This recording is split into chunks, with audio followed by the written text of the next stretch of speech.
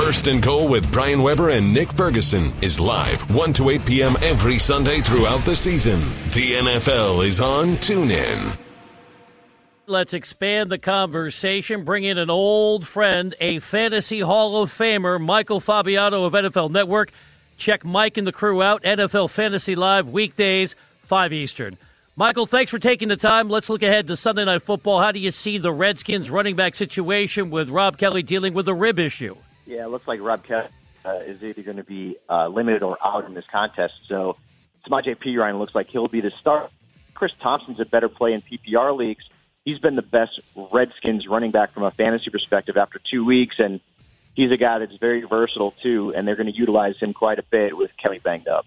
Michael, Nick Ferguson here. Right now, we're watching the Chargers in Kansas City so far already. Phillip Rivers, 3 interceptions. We know they have an explosive wide receiver on that Chargers team and Travis Benjamin. If you're a fantasy owner, you have Travis Benjamin. Is it time to kind of place him on a waiver wire and go out and find another wide receiver? You know what? I mean, Benjamin is so hit or miss that I don't know that a lot of fantasy owners are starting him. He's probably on some rosters as a bench player. That's the issue with a player like with Benjamin. He kind of reminds me of like Devery Henderson. You remember this guy would either give you 2 catches for 10 yards or he'd give you 3 catches for 70 and a touchdown. And Benjamin is very similar to that. So the best wide receiver clearly in on that roster is Keenan Allen. But the big thing here that people need to remember about Phillip Rivers is that his game can be so unreliable and inconsistent that as a fantasy owner, it drives you nuts. He can go out there 1 week and give you 303 touchdowns and look tremendous.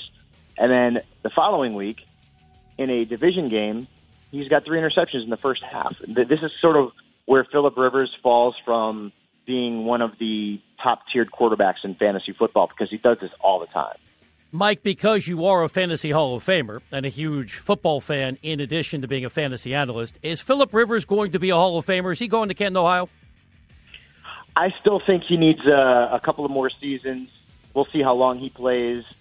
I believe it's close, though. I believe it's going to be close. He's just never gotten to the Super Bowl. I mean, he's gotten close. And I remember that one season where he played through what was a torn ACL and, a gritty guy, a guy who is clearly someone who was a favorite of his teammates and is a favorite of his teammates. I work with Danian Tomlinson, and they have a good relationship. I think he's close. I don't know if he's there just yet. Michael, when Sam Bradford went out, a lot of fantasy owners were really shaking in their boots as far as the level of production for Stephon Diggs. But enter, Case Keenum, exploded today from an offensive standpoint and put up big numbers with Stephon Diggs. Is this something that we can expect moving forward with this chemistry that these two seem to have developed in this short period of time? Well, Stephon Diggs was one of my favorite breakout candidates of the year, and especially at wide receiver. I loved him coming in. Unfortunately, I wasn't able to get him in as many leagues as I wanted to. But Diggs actually had sort of seen a downtick in his value because if you remember last week against the Steelers, he was held pretty much in check, and a lot of people accounted that to Sam Bradford's absence. Now going into this week, Diggs was started in a lot of fantasy leagues, but I guarantee you there were owners out there who said, you know what? I'm going to take a chance on Devontae Parker, for example, or I'm going to take a chance on Rashard Higgins because Diggs has got to catch passes from Case Keenum, and the Buccaneers' defense is pretty good. Well, if you did bench Diggs, you are probably shaking your head and not looking a whole lot at your game center because he had a monster contest. And I think this was great that he did it with Case Keenum, but I am certainly more comfortable starting Diggs week in and week out once Sam Bradford returns from that knee injury. It's the Fantasy Fix with Michael Fabiano of NFL Network. Check Mike and the fellas out. NFL Fantasy Live, weekdays, 5 Eastern. Michael, we're tracking what's going on in Green Bay. Ty Montgomery appears to be shaken up. Beyond the details of whatever's going on with him physically, what's his outlook overall? A ton of touches to start the year. Yeah, he was on pace for well over 200 touches, and he had previously had 121 as his career high, which was last season. So they needed to dial it back a little bit in terms of his overall touch numbers. Now, with that being said, I still think, assuming this injury is not serious, I do believe he is going to end up being a very solid RB2 for fantasy fans and an RB1 in PPR leagues. He's got a lot of advantages. Defenses cannot stack the box against Aaron Rodgers, or he will absolutely destroy them. So he's always going to have the advantage of a future Hall of Fame quarterback playing there with him. And let's keep in mind, this is a former receiver who's turned running back, which means what? He is a very good pass catcher as well. And as a fantasy owner, you always like to have a running back who's versatile, who can catch the ball out of the backfield and make plays as a runner. And Ty has proven in the first couple of weeks that he can certainly do both. Michael, we've seen some guys today really become like fantasy gems, and these would be guys that we still can talk about as far as being sleepers, like, Blake Bortles. I mean, he struggled ever since preseason, but he plays against the Baltimore Ravens, who were sensational a week ago, turning the ball over. I think they had 4 last week, but his numbers were just kind of out of the roof, 244 yards, 4 touchdowns. Is there another guy that's out there who can, we can view as being a sleeper that, maybe you can tell the listeners that maybe they need to pay attention to? There are so many quarterbacks in this league that, regardless of status in the NFL, fantasy football, or otherwise, can put up good numbers. This week has shown that more than any other week that I can remember.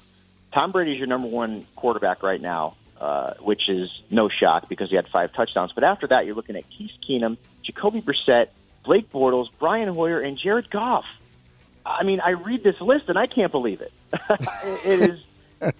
It is one of those weekends, and it happens 2 or 3 times a year, where everything goes sideways and weird stuff happens. And strange things have happened this week at the quarterback position. Even Eli Manning. I mean, Eli Manning goes to Philadelphia typically, and his numbers are bad. And today, he threw for 366 yards and had 22.6 fantasy points.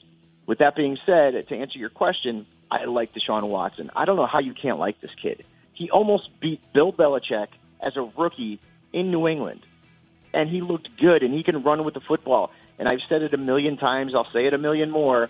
When a rookie quarterback can run with the football, he's got added value. We also saw that with Deshaun Kaiser today. 44 yards rushing and a touchdown. That is very solid, 22 fantasy points. I think Watson needs to be added in all fantasy leagues, even at a deep quarterback position. If he can do this against the Patriots, and remember, last week he had a very solid game from a fantasy perspective, 2 scored around 18 fantasy points.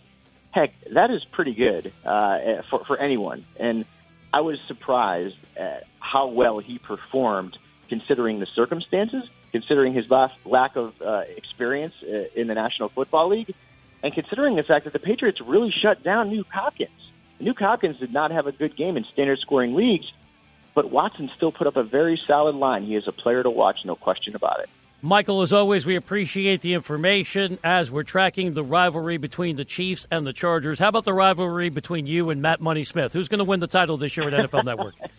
You know what? Matt Money Smith and I played in the championship 2 years in a row, and he beat me 2 years in a row, and he does not let me forget that very often. Let's put it that way. But Money's great. I love him, and I'm super proud of him doing his thing with the LA Chargers.